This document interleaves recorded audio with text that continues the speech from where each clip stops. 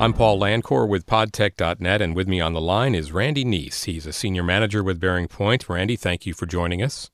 Glad to be here. Thank you. And today we're going to talk about onboarding, and if we could start with some definitions of terms, please. Just let us know exactly what onboarding is. Onboarding begins with the time that you accept an offer from a new employer, and it not only includes putting the person on the payroll and enrolling them in benefits, it includes all the things that an employee needs to become productive.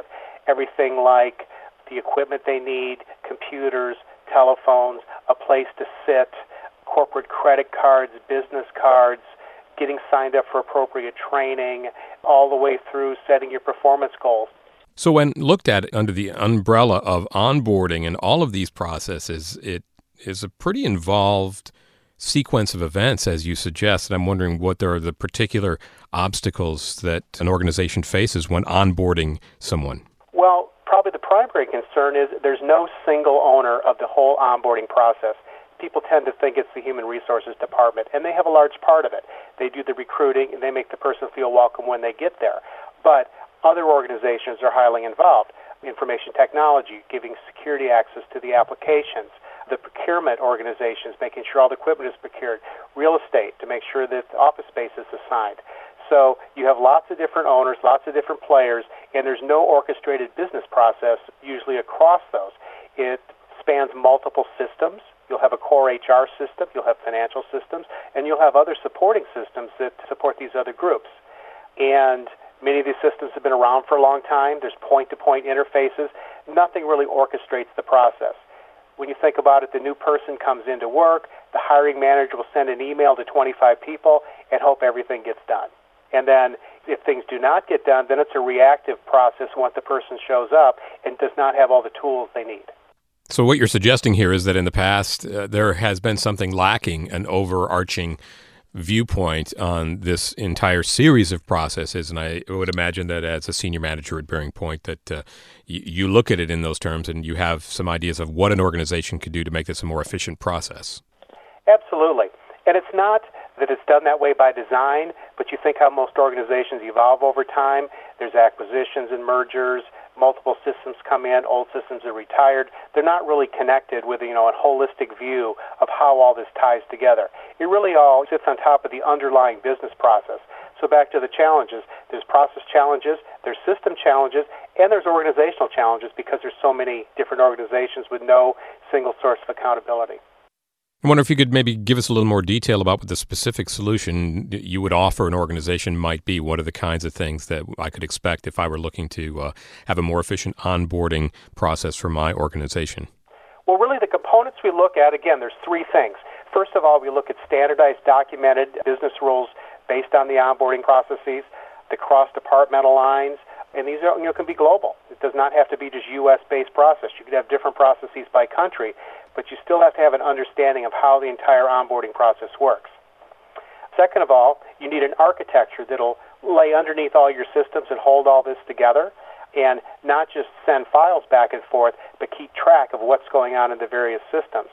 And finally, you need a single point of access, not a series of emails, not a variety of portals, but consider a new hire portal where the new hire comes in. They see their checklist of the items they have to complete. The system will keep track of where they're at, what needs to be done. But then also views for the hiring manager so they can see who's starting, where are they at in the process, do they have everything they need? Or then another view of the same data for some of the support teams, HR, IT, procurement, so they can see who needs to do what and when. And that can all be supported by underlying metrics and key performance indicators so that you can improve the process as you go along. So I'm starting to get an idea of what this could look like for a new hire with a portal, as you suggest, and tying together a number of different, relatively far-flung operations. I'm wondering what the Bearing Point solution for this would be, how that would specifically work. Well, we have co-developed a solution with Oracle using their Fusion middleware products, which will tie all these applications together and provide the monitoring and the visibility that I talked about earlier. And is that relatively plug and play? Would this be adapted for my organization and customized, but would be something that would be end-to-end onboarding for my employees? It's really a combination of both. A lot of clients look for out-of-the-box solutions that they can just plug in. The problem is they're not customizable per your individual business requirements. This is a custom play, but it's all based on open standards. So it's more of a configuration exercise. So you can connect to Oracle applications, SAP applications, external third-party applications, all with reusable services that can be used as the organization evolves. If I wanted to get a better handle on this and wanted to employ your solution, where would I get started? You contact Bearing Point, and what we usually do is we come in and do a 4 to 8 week assessment analyzing the current state, both your business process and the technology stack that you're currently on, and then recommending a future state design and what it would take to accomplish an implementation.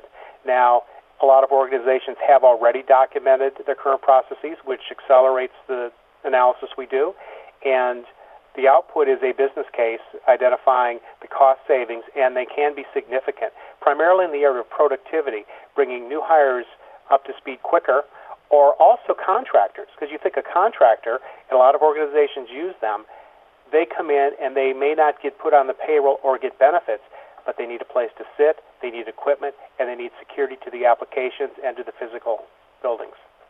So because this does go across a number of different parts of the organization, I'm wondering who is in charge of this? Who would be the person who would be the buyer of this solution?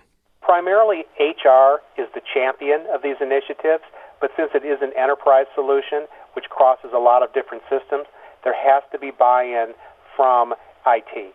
And so usually we target the CIO and the head of HR technology to get this through. Great. Well, Randy, thank you for taking time out to give us this overview of onboarding here today. Appreciate it. You're very welcome. Randy Neese is a senior manager with Bearing Point.